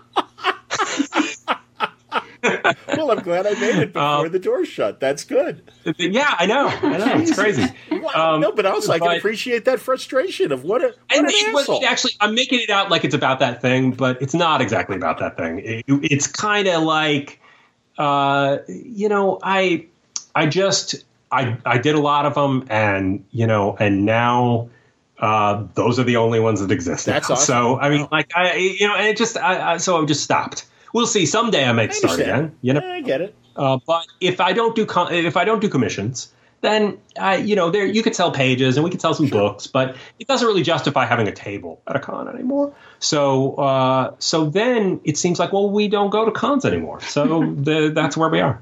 Well, that gives you more time to do more fun things that, as opposed to, I always say it's like working in a hardware store and then coming home and diving into a pile of nails. Why would you do that? Yeah. And I mean, I do obviously, we like, meeting fans. We like talking to fans and stuff. And, and that whole element of it, it sucks to not do that. But at the same time, we will very likely, go to, we will very likely table at future things. But we'll also, we'll also be going to cons and doing panels and stuff, and just moving around and, things like take that. The break. But I don't know. Understand. You never know. I say a lot of things that sound pretty extreme. Don't necessarily pan out. Well, in the meantime, happy to have you back anytime, and we'll talk. We'll talk, I'm sure, again, and I'm sure eventually down the road I will see you in some city at some point, and it's great to catch up, and truly nice going on Green Lantern Year One or Earth One. And again, the Aliens miniseries coming up in April. Yep. First issue in April. And it's called again? Aliens Dust to Dust. Nice. Fantastic. And Corinna, great revelator. We'll look for that Monument essay and the dinosaur book for the Smithsonian later on. Yeah. So that's and looking forward to whatever announcements are coming for you guys. That's terrific. Keep it up. And always a pleasure. And thanks for wasting time with me tonight. No, thanks, John. Man, I'm happy that they're doing so well, but I'm also kind of worried that it might be a while since I'll see them at a convention. Jeez, Gabe and Corinna, great talking to them. Nothing but continued success to them. I wish them that and more. And I love talking movies with them and TV and of course comics. And it's great to have them back on Word Balloon. And we'll try not to wait too long for the next conversation with Gabe and Corinna. Hope you enjoyed today's talk. It was brought to you by InStock Trades at InStockTrades.com. Let's focus on some good Corinna Bechko product in particular. Ms. Fury, a great Golden Age character, one of the first female heroes. This collection from Dynamite, it's Minor Key. the trade paperback. Jonathan Lau, one of my favorite artists that does a lot of Dynamite work with Corinna. It's set in New York in 1952. You Had Me at Hello. 35% off, just $12.99. Of course, we mentioned it, her wonderful run on Angel. This is trade paperback volume 1, season 11, Out of the Past. This is Corinna and Geraldo Borges, or Borges. It's 42% off. It's $10.43. Same price for volume 2. And again, let's see. What does it say here? Angel confronts his past self aboard a ship filled with zombies and a dangerous treasure. But again, $10.43. Actually, a lot of it looks like the Angel volumes from In Stock Trades. $10.43. You can also get Lords of the Jungle, her great Tarzan story. This is with Roberto Castro. It's 35% off, $12.99. You can get Green Lantern Earth 1 from them. It's the two of them together. 42% off for Green Lantern Earth 1, $14.49. And in the previous commercial I mentioned, great runs on Planet of the Apes and also all the volumes of Invisible Republic. All waiting for you at InStockTrades.com. Check it out for yourself. Great books at great prices. If you make an order of $50 or more, you'll receive free shipping. And they're our friends. I saw the lovely Christina right there at the co-owner of In Stock Trades at C2E2. It was great catching up with Christina Merkler. I'm sorry I didn't see her husband Cam. He was down there keeping things going business-wise. But really, a great company. You'll find great books at great prices at InStockTrades.com. Thanks for listening to Word Balloon today. I had a couple technical difficulties that kept me from putting this out before C2E2, but I had a great time. Did a wonderful panel with Sven Gulli and let the audience ask most of the questions in that case. And then Ryan Meinerding and I had a wonderful conversation. Ryan is the chief visual art guy for the Marvel movies, and he had a lot of visuals, but great observations about the films and the evolution of Marvel movies. So, again, I'm sorry, it was a visual panel, and, because of, most movie and television companies are very proprietary about the images, not only the images on the screen, but even the conceptual art. So it's kind of hard. I was thinking maybe I could put together a slide presentation. I can't even do that. I asked Ryan, and he said, no, they're really tough about rights, and I totally understand. But great observations. So give me a little time to monkey with that and kind of edit it down and get it to just the good conversation parts that, images won't be necessary, and Ryan can tell his story. And it was fun. It was a great panel. So we'll be sharing both of those with you very shortly in the days and weeks ahead. Also, a great conversation with Howard Chaykin coming up and Paul Cornell.